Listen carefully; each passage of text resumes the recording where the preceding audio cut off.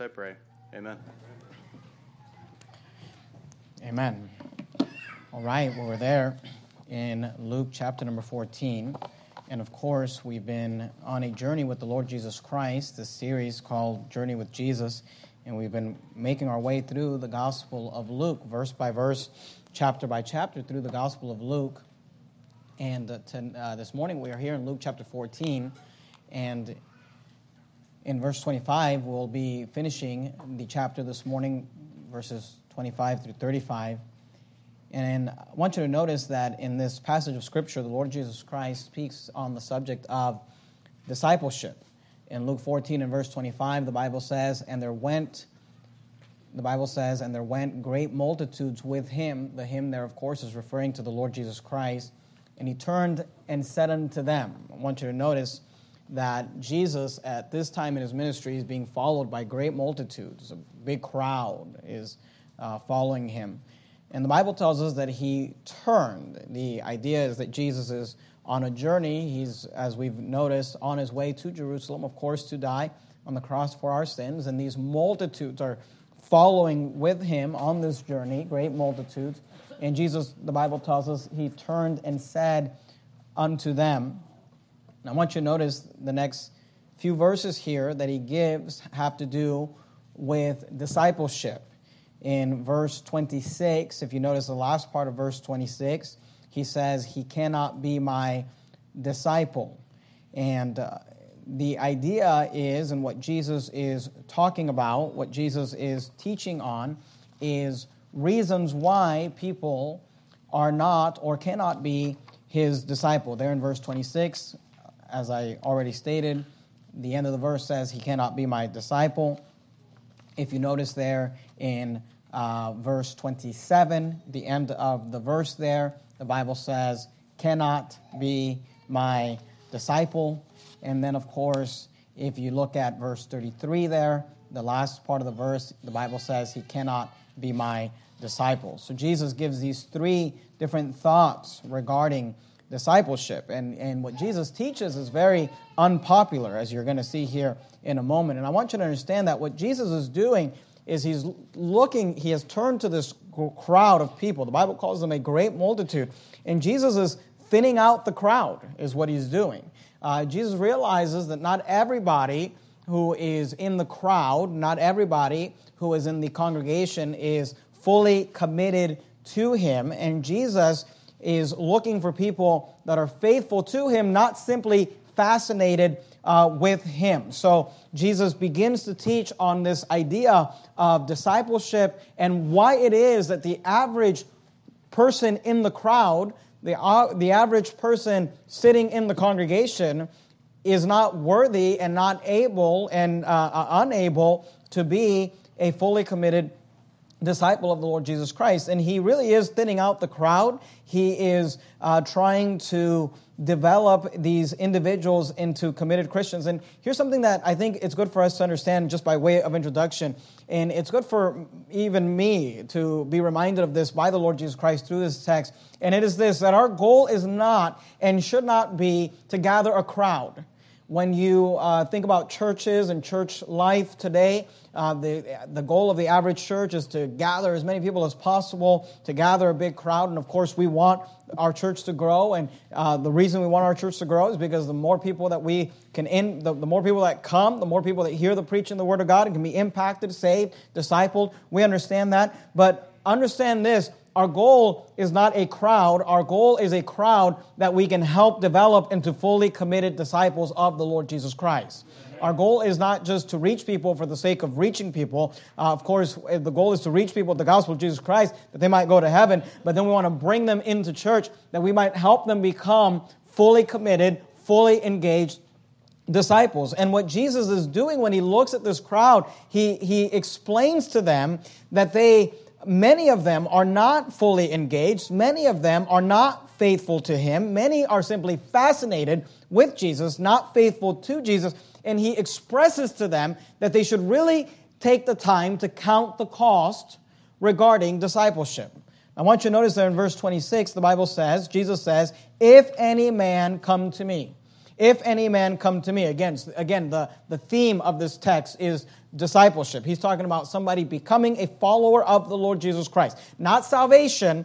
Salvation is believe on the Lord Jesus Christ. But this is sanctification. Becoming a fully engaged follower, a disciple. He says, if any man come to me, and we're gonna look at these verses carefully here in a minute. I'm just going to read through them for now. He says, and hate not his father and mother and wife and children and brethren and sisters, yea, and his own life also. He cannot be my disciple. Verse 27, and whosoever doth not bear his cross and come after me cannot be my disciple. We'll come back to those verses here in a minute. But I want you to notice here in verse 28, he says, for which of you? And this is the point that Jesus is making. He says, which of you intending? The word intending or intend means the word intending means meaning to, or having the will to, having a desire to do something. He says, which of you intending to build a tower sitteth not down first, and here's our phrase, counteth the cost, whether he have sufficient, the word sufficient means whether he have enough to finish it. He says, look, who is going to start a building project and begin to build a tower and not sit down first and consider and count and reckon whether or not they have enough, they have sufficient to finish? You say, why would you want to do that? Here's why, verse 29, lest haply, the word haply means by chance, he says, after he hath laid the foundation and is not able to finish it, all that behold it begin to mock him. That means they make fun of him. Why? Because he looks silly. He began to build something, but he did not take the time to plan. He did not take the time to consider whether he had enough money to finish the project. And the Bible says here, Jesus says that when he's not able to finish it, all that behold him begin to mock him. Verse 30, saying, this man began to build and was not able to finish. And Jesus is equating this to the Christian life. Again, not salvation, discipleship, actually living practically the Christian life. And Jesus is saying, look, if you're going to be a follower of me, if you're going to be a disciple, you must count the cost and make sure that you're willing to pay the price, that you have made the choice that you're going to finish it. He says, otherwise, people will mock. And they will say, this man began to build and was not able to finish. By the way, this is why people quit on God all the time. This is why people begin down the road of discipleship, down the road of Christianity. Again, not salvation, of walking the life of a Christian, being a follower of Jesus. They began to build and they were not able to finish. Something you'll learn if you end up being one of the people who actually counts the cost and decides to stay in this thing and live the Christian life, not for weeks and not for months and not for years, but for decades. The Christian life is measured by decades. Don't tell me how long you've been serving the Lord for the last 32 days. I want to know how long you've been serving the Lord for the last 32 years. And if you decide to become one of these disciples that's in it for the long run, that's going to get to the end of their life, like the Apostle Paul, and say, I finished my course, you will find that people come and go. People constantly come and they go, they come and they go. You say, why is it that people quit on God? Why is it that people go back to their old habits, back to their old lifestyle, back to their old sin, back to the way they used to be? It is because of the fact that they began to build and never sat down to count the cost and consider, what is it going to actually cost me to be a fully devoted, engaged disciple of the Lord Jesus Christ? They did not count the cost, therefore they were not able to finish it. And people began to mock. And I'm just here to tell you, if you start walking down this path of saying, I'm going to be a Bible-believing, fundamental Baptist Christian, living for the Lord, reading the Bible, praying, living the separated life, hey, praise God for it. But just realize when you get down this road and then decide, oh, I should have counted the cost. Oh, I'm not willing to do this. And you quit. There will be those around you. There will be the co-workers and the neighbors and the family members who will say, I knew it wasn't real. I knew it was just a phase. I knew you weren't going to actually change anything. I knew it. Lest haply after he hath laid the foundation and is not able to finish it, all that behold it begin to mock him, saying, this man began to build and was not able to finish it. Notice Jesus gives another example in verse 31. In verses 28 through 30, he gives the example of counting the cost before you begin to build. He says, which of you intending to build a tower sitteth not down first and counteth the cost, whether he have sufficient to finish it? In verses 31 and 32, he talks about counting the cost before you go to war. He says, or what king going to make war against another king sitteth not down first and consulteth? The word consult means to seek advice or counsel or information. He says, sitteth not down first and consulteth whether he be able with tens of thousands to meet him that cometh against him with 20,000, or else while the other is yet a great way off, he sendeth an ambassage. That word means a messenger sent or from an embassy or an ambassador, and desireth conditions of peace. And it's interesting to me that when Jesus looks at this crowd of people following him, and he says, I don't think you really understand what it means to be a follower of me. I don't think you really understand what it's going to cost you to be a follower and a disciple of the Lord Jesus Christ. I really think before you decide to go forward that you should take some time to count the cost, to consider what it will cost you. And then Jesus gives these two illustrations, one of building and one of fighting. It's interesting to me because that's really how you can divide the Christian life. You say, what is the Christian life? The Christian life is building and battling.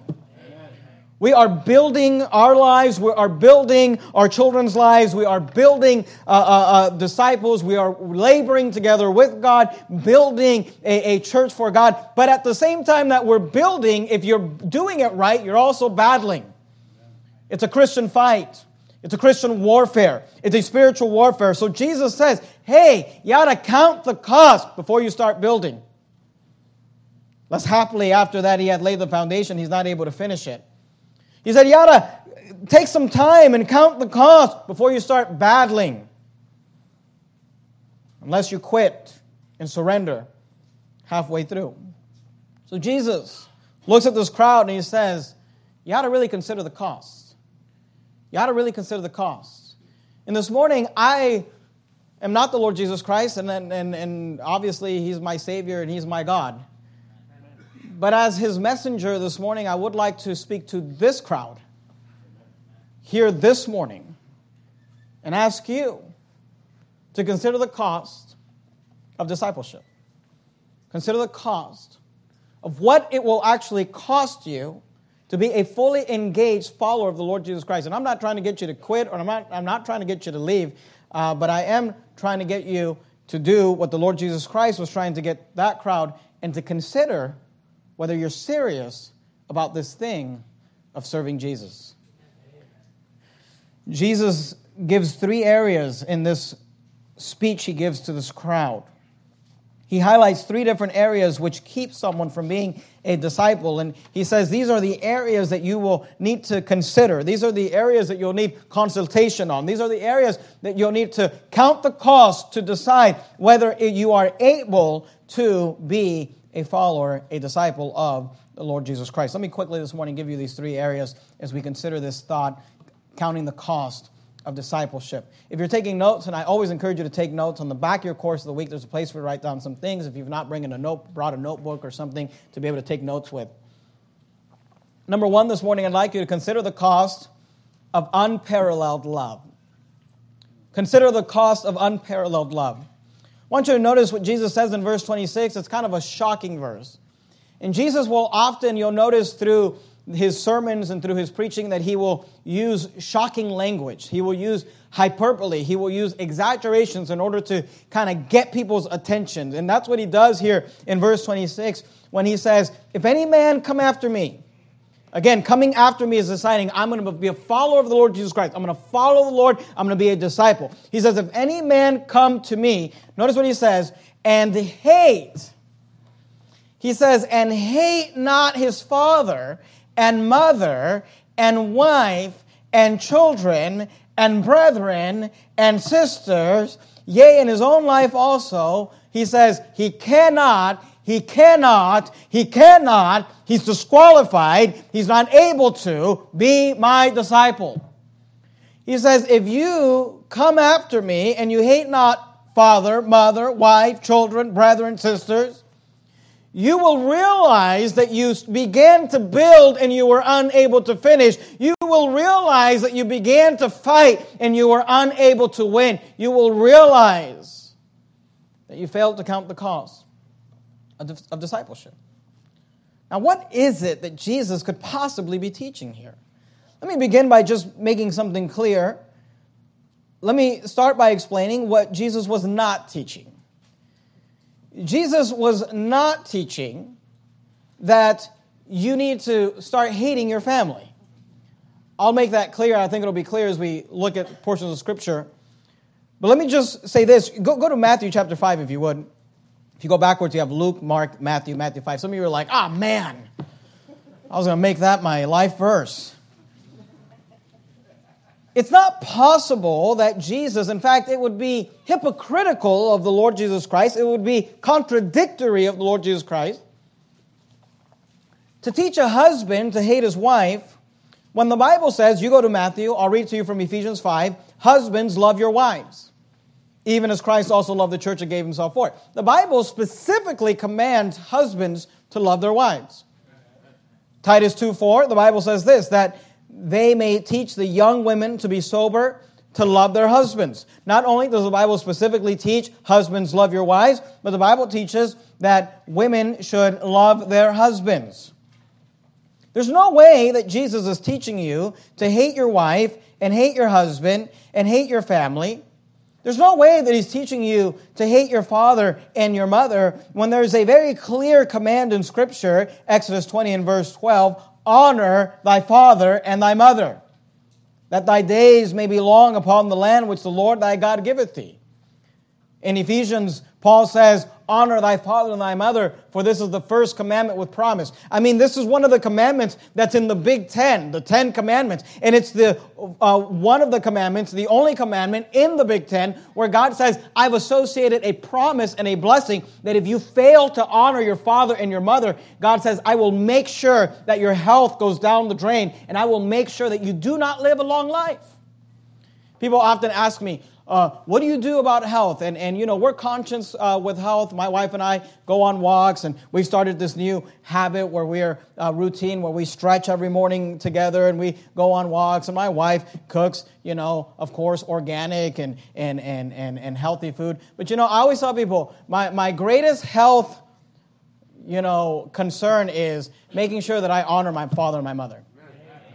Because the Bible says, honor your father and mother. And he says, hey, thy days may be long upon the earth.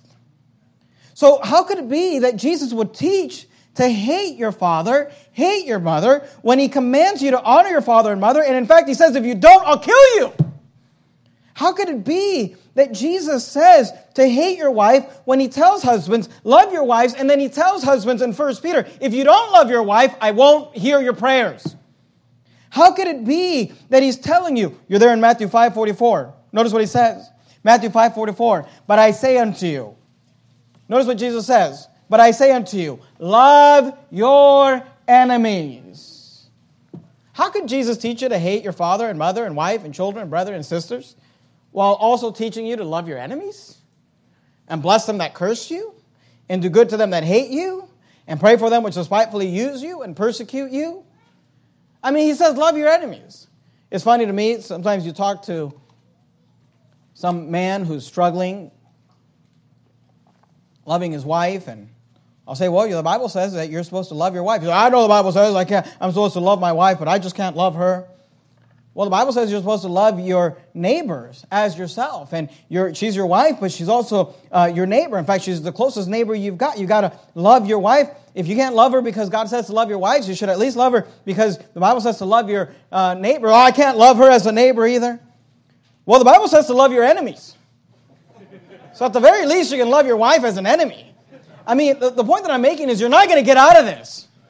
God says to love your wife, to love your husband, to love your parents, and honor your parents. The Bible says to love your enemies. So here's the point that I'm making is Jesus is not teaching to hate your family. You say, well, what is it that Jesus is teaching? Well, keep your finger right there in Matthew 5. We're going to come back to it. And go with me, if you would, to the book of Genesis, Genesis 29. Genesis 29. First book in the Bible, should be fairly easy to find, Genesis 29. Throughout the Bible, you'll find, and I'll just show you one example of this, that God will sometimes use this love comparison as a love-hate comparison. In fact, what he does is he uses this love much and love less comparison with a love and hate comparison. You say, what are you talking about? Jesus and the Bible, and this is what Jesus is doing, will often teach you that sometimes someone may love something so much that in comparison to that love, everything else looks like hate. Genesis 29, are you there? Let me give you one example of this. Genesis 29, verse 30. Genesis 29:30. And he, this is Jacob, went in also unto Rachel. Remember, Jacob wanted to marry Rachel, got tricked into marrying Leah, ended up marrying both. The Bible says, and he went in also unto Rachel, after he was finally able to marry Rachel, who he actually wanted to marry. The Bible says, and he loved also Rachel. This was his second wife, but it was the wife that he actually wanted to marry. He got tricked into marrying Leah. Notice what the Bible says. And he went in also unto Rachel, and he loved also Rachel. Notice what the Bible says, more than Leah. Okay, so did Jacob love Leah? He did love her, but he loved Rachel more than Leah.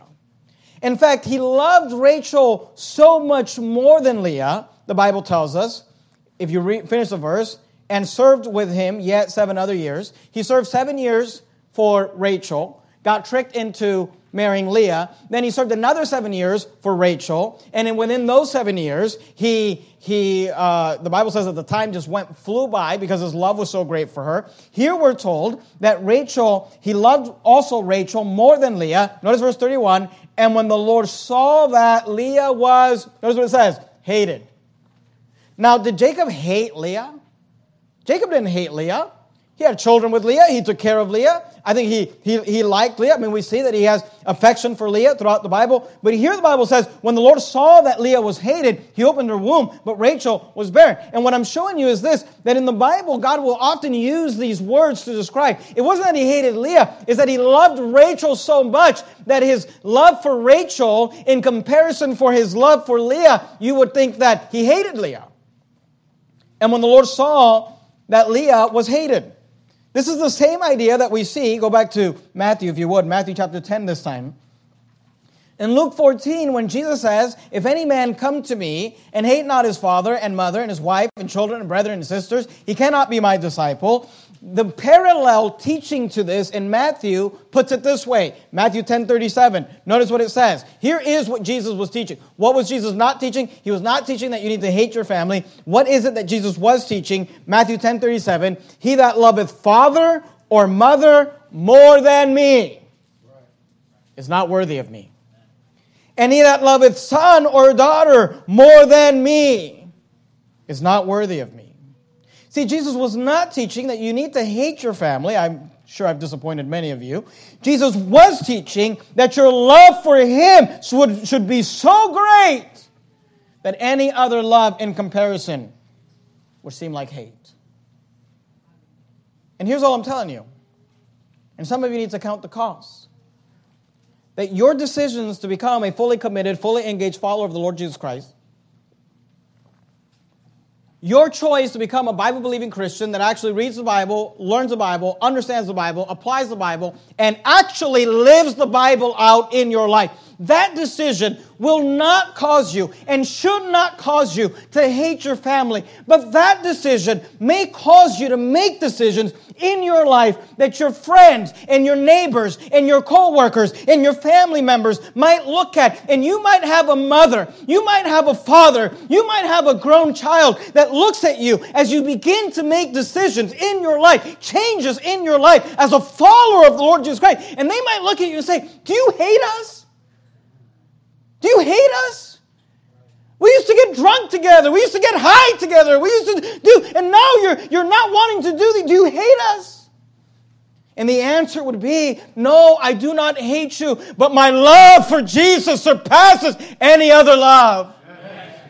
My love for the Lord Jesus Christ, my love for the Savior is so strong and so pulling that any other love may look like hate in comparison. See, there's a cost to serving Jesus. You say, what is the cost? It is the cost of unparalleled love. It is the cost of saying, I love you, Jesus. Thank you for dying on the cross for my sins. Thank you for giving me salvation. I give my heart to you. I give my life to you. And I will not allow any other love or relationship to come between my love for you. And it doesn't mean that I hate others. It doesn't mean that I hate other relationships. But it may mean that if I have to make a choice, I will choose Jesus. And it may mean that my love for Jesus is so strong that any other love in comparison may look like hate. I like to sometimes look at hymns. Hymns, I feel like they help me understand certain truths from the Bible. And when I think of this passage, I think of this hymn, I just want to read the words to you. "'Tis so sweet to trust in Jesus." The words say this. I'm sorry, not "'Tis so sweet to trust in Jesus." That's a good one too, but let me read this one. 174, "My Jesus, I love thee." When I think of this passage, these words, when I was studying this passage, these words kept coming to my mind. "My Jesus, I love thee. I know thou art mine. For thee all the follies of sin I resign. My gracious Redeemer, my Savior art thou. If ever I love thee, my Jesus, 'tis now. I love thee because thou hast first loved me, and purchased my pardon on Calvary's tree. I love thee for wearing the thorns on thy brow. If ever I love thee, my Jesus, 'tis now. I'll love thee in life, I will love thee in death, and praise thee as long as thou lendest me breath, and say when the death dew lies cold on my brow, if ever I love thee, my Jesus, 'tis now." And though you and I may sing this song and love this song, unfortunately, I believe that the average Christian does not mean the words of those songs. When we say, "Jesus, I love thee. I love you more than anything." There is no unparalleled love. There is no love in my heart that will parallel to the love for you. And by the way, let me just say this. When you are fully in love with the Lord Jesus Christ, it'll make you a good husband. Amen. It'll make you a good wife. It'll make you a good father, and it'll make you a good mother. It'll make you a good son. It'll make you a good daughter. You can't love Jesus and not love those other individuals and be right in those other relationships. The relation with Jesus is not simply in this direction. The Bible says that we are to love the Lord thy God with all thy heart, with all thy soul, with all thy might. And when you do that, it results in a loving of thy neighbor as thyself. Amen. You cannot have one without the other. So there's a cost. A cost of discipleship. What is it? The cost of unparalleled love. I want you to notice, secondly, this morning, there's another cost that Jesus brings up. If you can make your way to Luke 14. Keep your place there in Matthew, if you would. Luke 14. Not only do we see the cost of unparalleled love, but I want you to notice that there's a second cost that Jesus wants us to consider before we begin down the road of discipleship. Before you start ordering the materials that you need for the building of the tower or ordering the weapons that you'll need for the fight that you're going to fight, he says, take some time to consider the cost of discipleship. You say, what is it? Number one, the cost of unparalleled love. Number two, the cost of unselfish denial. Notice Luke 14 and verse 26. He says, "If any man come to me and hate not his father and mother and wife and children and brethren and sisters," and if I've not already proven to you that he's not teaching you to hate your family, he's just teaching you to love him so much that it may seem like you hate your family, this little phrase should prove that to you. He says, "Yea," remember he's talking about hating, "and his own life also." He says, "If any man come to me and hate not his own life also."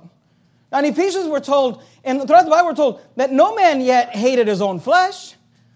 Everybody loves themselves. And here Jesus is saying, hey, you need to hate your own life also, or you cannot be my disciple. And then he expounds on that in verse 27. He says, "And whosoever doth not bear his cross." What's a cross? A cross is an instrument of death. A cross is a tool that would be used to put people to death. to carry out the death penalty. We've romanticized the cross as Christians, and I'm not opposed to that necessarily. We sing about the cross, and we love the cross and what it represents. But you need to understand, when Jesus was speaking in Luke 14 to this Jewish audience in the first century, when he said cross, they thought electric chair. When he said cross, they thought a gas chamber.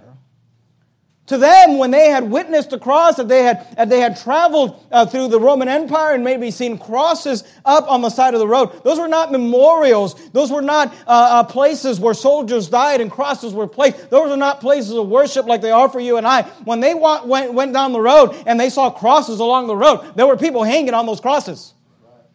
There were people dying on those crosses.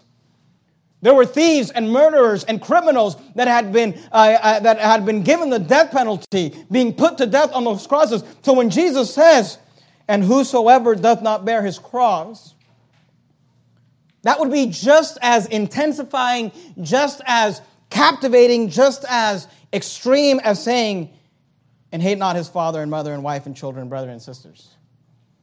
And whosoever doth not bear his cross and come after me cannot be my disciple." Here's what Jesus is saying. He's saying discipleship will not only cost you unparalleled love, discipleship will cost you unselfish denial. To be a disciple of the Lord Jesus Christ, you must be willing to die to self. The crazy thing about being a disciple of the Lord Jesus Christ is that you have to be willing to set up a cross and hang yourself on it. Paul says, "I die daily." And the reason that the average person in the crowd, Jesus would say, cannot be a disciple, cannot be a fully committed, engaged follower of the Lord Jesus Christ is because we often are so unwilling to die. You've got to ask the question. If somebody says, "I'm a disciple, I'm a follower of the Lord Jesus Christ, I follow the Lord, I'm a Christian, I do Christian stuff." Okay, well, here's the question for you. When did you die? When did you die? Go to Romans chapter 6 if you would. Romans 6, you're there in Luke, John, Acts, Romans 6. You say, "Pastor, what do you do? Are you trying to get us to be fully engaged disciples?" No, I'm actually giving you reasons why you may want to consider not being a fully engaged disciple. You say, "Why?" Well, first of all, it's not me, it's Jesus. I'm just telling you what Jesus said. But like Jesus, I've grown kind of weary of seeing people make it to the halfway mark and then quit. I'd rather you just count the cost. I'd rather you just decide, hey, am I fully committed to this thing of following Jesus? You say, well, what does this mean to die to self? What does it mean to bear your cross? Let me give you 3 thoughts quickly. Romans 6, if you would. Look at verse 6. "Knowing this, that our old man," what's your old man? That's your old life, your old lifestyle, your old manner of life, your old habits, your old addictions. "Knowing this, that our old man is crucified with him, that the body of sin might be destroyed, that henceforth we should not serve sin." You say, what does it mean to die to yourself? Because we can say, "Oh, we ought to die to self, and you ought to die, I die daily, and I'm crucified with Christ," and all these things. But what does that actually practically mean? Here's what it means. Dying to self means dying to your old sinful lifestyle. Amen. To your old man. To your old friend. You said, "Do I have to hate my friends?" No, they'll start hating you. You don't have to, look, just become a Bible-believing Christian. They'll separate from you. And they'll make statements like this: "Why do you hate us?" And you'll say, "I don't hate you, I just love Jesus." Dying to self means dying to your sinful lifestyle. Let me give you another one. Go to Galatians 5. You're there in Romans. Past 1st, 2nd Corinthians, into Galatians. Galatians chapter 5. Romans, 1st, 2nd Corinthians, Galatians chapter 5. Dying to self, not only does it mean dying to your sinful lifestyle, but dying to self means dying to self-gratifying desires. Galatians 5:24, notice what it says. "And they that are Christ have crucified the flesh with the affections and lusts." You say, "Pastor, you don't understand. There are things that my flesh desires. There are lusts and affections. There's things that my flesh wants." Well, unless you're willing to crucify those things, you might want to count the cost, because that is the cost of discipleship. Dying to self means dying to your sinful lifestyle. Dying to self means dying to your self-gratifying desires, which your self-gratifying desires, by the way, are what led you into your sinful lifestyle. Go to Galatians 6, look at verse 14. Galatians 6 and verse 14. Dying to self means dying to your secular influences, which probably led you into your self-gratifying desires, which probably led you into your sinful lifestyle. See, it all comes back around. You say, I gotta be willing to die to my secular influences. What do you mean by that? I mean your friends. Your friends that are influencing you in the wrong direction. I'm talking about your siblings, your brother, your sister, your uncle, your aunt, that are all influencing you in the wrong direction. You say, am I supposed to walk away from them? That's my family. That's my family. Can I really walk away from them? Hey, Jesus said, if you don't hate father and mother and sister and brother, you cannot be my disciple. Galatians 6:14, Paul said, but God forbid that I should glory save in the cross of our Lord Jesus Christ. Notice what he says. Don't miss it. By whom the world is crucified unto me, and I unto the world. And here's what I'm telling you, is that if you skip church to watch the Super Bowl, the world is not crucified unto you. If you skip church to watch the Emmys, the world is not crucified unto you. If you put worldly, secular influences before God, you can't honestly say, the world is crucified unto me and I unto the world. That's what a disciple says. That's what a fully committed, engaged follower of the Lord Jesus Christ says. And the average person in the crowd cannot say that. See, you have to die to self if Christ is to live through you. Amen. Paul said, I am crucified with Christ. Nevertheless I live. Yet not I, but Christ liveth in me. He said, in the life that I now live in the flesh, I live by the faith of the Son of God, who loved me and gave himself for me. So we see the cost of discipleship. You got to count the cost. You say, what is it? Well, Jesus tells us it's the cost of unparalleled love. Jesus tells us it is the cost of unselfish denial. Let me give you a third one this morning. We'll finish up. Go back to Luke chapter 14, if you would, verse 33. You got to count the cost. The cost of unparalleled love. I cannot love anyone more than Jesus. You say, I love people more than Jesus. Then you may be saved. I hope you're saved. But you're not a disciple. You cannot love yourself. You have to be willing to put yourself on a cross. You say, well, there's some things I'm just not willing to give up. Well, you may be saved. I hope you're saved. But you're not a disciple. And then thirdly this morning, there's the cost of unmitigated sacrifice. Notice Luke 14 and verse 33. So likewise, whosoever he be of you that forsaketh not all. I love how Jesus puts this. He says that forsaketh not all that he hath, he cannot be my disciple. Jesus says there should be no relationship. And then he lists the people that are normally closest to you in a relationship. Your father, your mother, your sister, your brother. He says there should be no relationship that you're willing to take over me. Then he says you should not be willing to take yourself. You see, he has to do it in this order, because for some of you, if Jesus said, walk away from your father, walk away from your mother, you'd be like, happy to. So then he says, okay, well, also kill yourself. Put yourself on the cross. Die daily. Become a living sacrifice. Well, I don't know about that. I really love myself. Jesus, I know. But if you were to pass that test and say, okay, no, I'm willing to sacrifice every relationship, and I'm even willing to sacrifice myself, then Jesus says, okay, well, here's what's left. Forsake everything else. Whosoever he be of you that forsaketh not all that he hath, he cannot be my disciple. Jesus says you have to be willing to walk away from it all. Now, please understand this. Please get this. Jesus does not tell you that you need to walk away from it all to be a disciple. But he does tell you that you have to be willing to walk away from it all to be a disciple.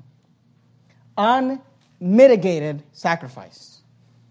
That word unmitigated means not mitigated, meaning not softened, not lessened, unqualified, absolute, without limits.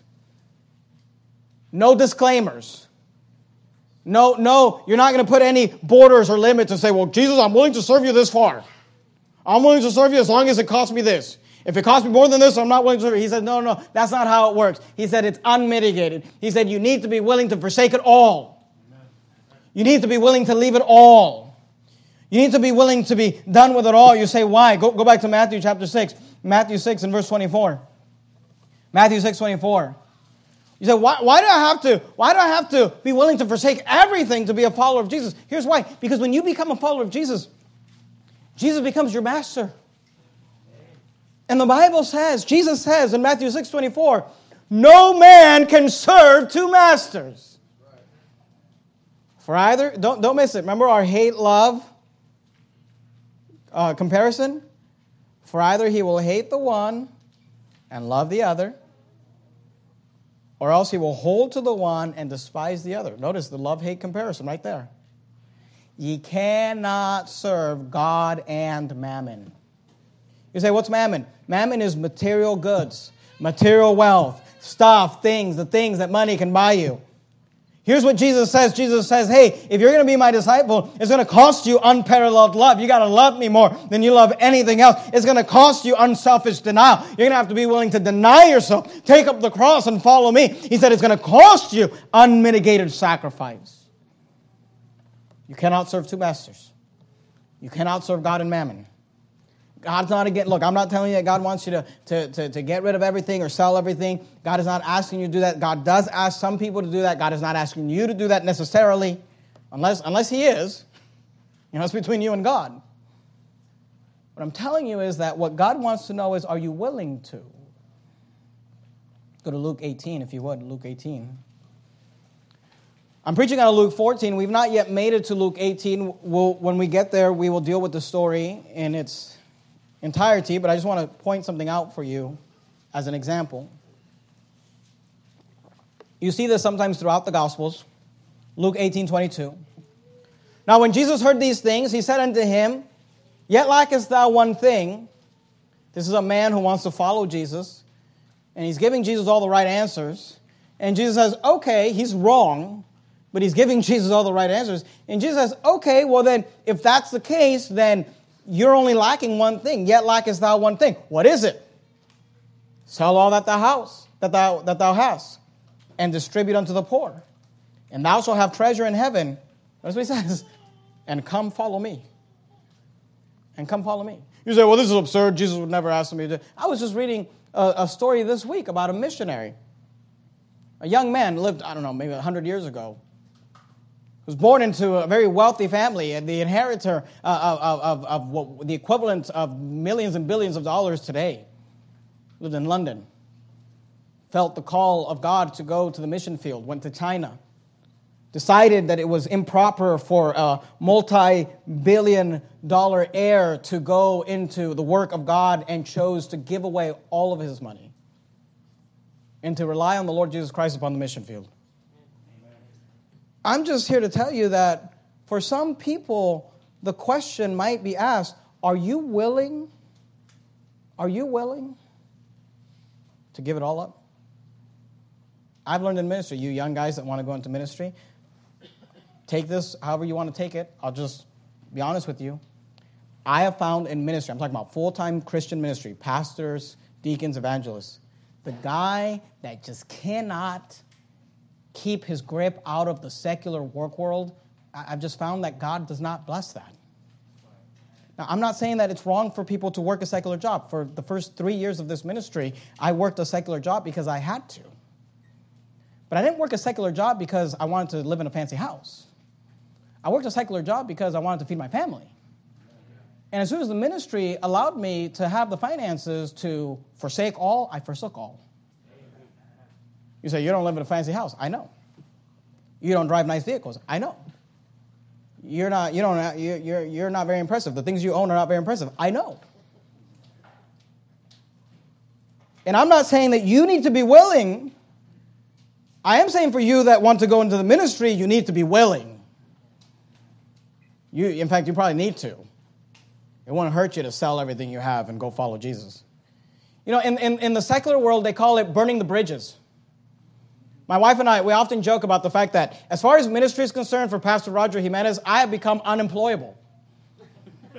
You say, why does the ministry have to work? You're laughing, but I'm being serious. You think I can put an application somewhere and get hired? You think they can run my name through Google and I'd get hired? It's called burning your bridges. It's called burning the ships. It's saying, look, we've crossed the line. There's point of no return. This is either going to work, Jesus is going to make it work, or we're going to go down with the ship. There's no other option. And I'm just telling you that it seems like God will often bless unmitigated sacrifice. Sacrifice that puts no limits, puts no borders. You don't come to God trying to make some contract and say, well, I'm willing to do this if you're willing to do this. No, I'm willing to serve God, period. Amen. And there's no other qualification. There's no other qualifier. It just is what it is. But you know why the average person will never get there? Luke 18:23, look at it. And when he heard this, when he heard what? Yet lackest thou one thing, sell all that thou hast, and distribute unto the poor, and thou shalt have treasure in heaven, and come and follow me. And when he heard this, he was notice the word, very sorrowful. Why was he very sorrowful? For he was very rich. Say, Pastor, are you telling us we need to sell everything and give it to the work of God? I'm not telling you that. If you feel led of the Lord to that, make sure it goes to Verity Baptist Church. But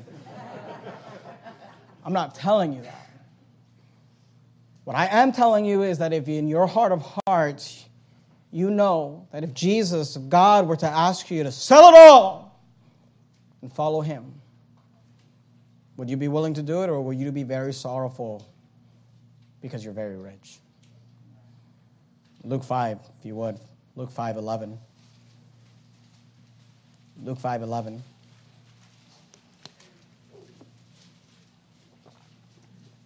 Luke 5:11, and when they... Who's the they? The they is some of the most famous followers and disciples of the Lord Jesus Christ, Peter, James, and John. I mean, the most famous disciples of Christ are the 12. And of the 12, the most famous of the 12 are the three, Peter, James, and John. That's the they is being referred to here in Luke 5:11. And when they had brought their ships to land, by the way, in the context here, they just had the greatest catch of their lives. They just made the most money they'd ever made in their entire lives. And when they had brought their ships to land, they forsook all and followed him. I'm just here to tell you something. You may not be a disciple. You may just be in the crowd. I'm not mad at you. There are times that I feel like I'm in the crowd and I'm not doing a good job of following Jesus. But if you and I are going to do this, we may want to count the cost. You say, what's the cost? Unparalleled love. What's the cost? Unselfish denial. What's the cost? Unmitigated sacrifice. Go back to Luke chapter 14 and we'll finish up our passage here. In verses 34 and 35, Jesus brings up salt. This is similar to other passages of the gospel, and it seems a little random, but it's connected to this idea of counting the cost. I'll quickly explain these verses and be done. Verse 34. He says, salt is good, but if the salt have lost its savor, wherewith shall it be seasoned? Please understand that little statement there. He says salt is good.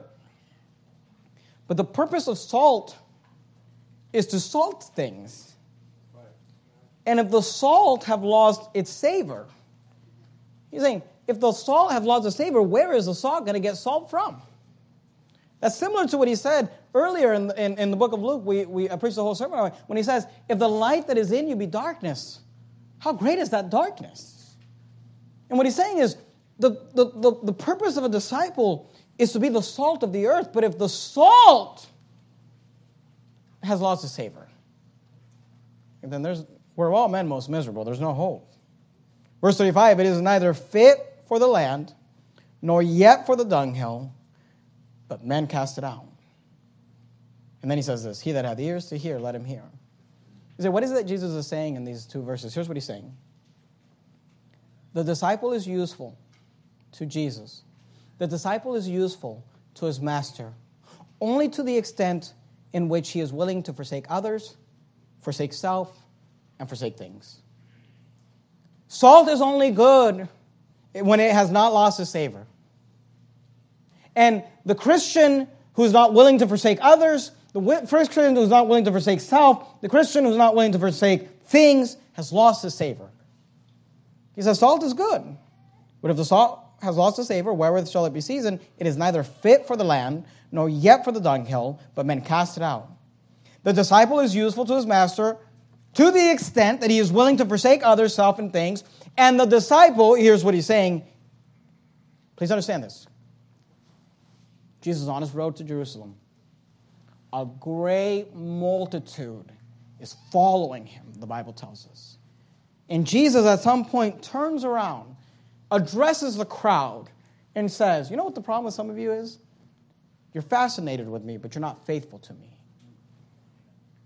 You're curious about the miracles. You're curious about the parables. You're curious about casting out demons, but you're not actually fully committed. He says, let me talk to you about counting the cost. And he speaks to them about unparalleled love, and he speaks to them about unselfish denial, and he speaks to them about unmitigated sacrifice. And then he ends his little talk by saying, the disciple is useless to the master who is unwilling to forsake others, self, and things.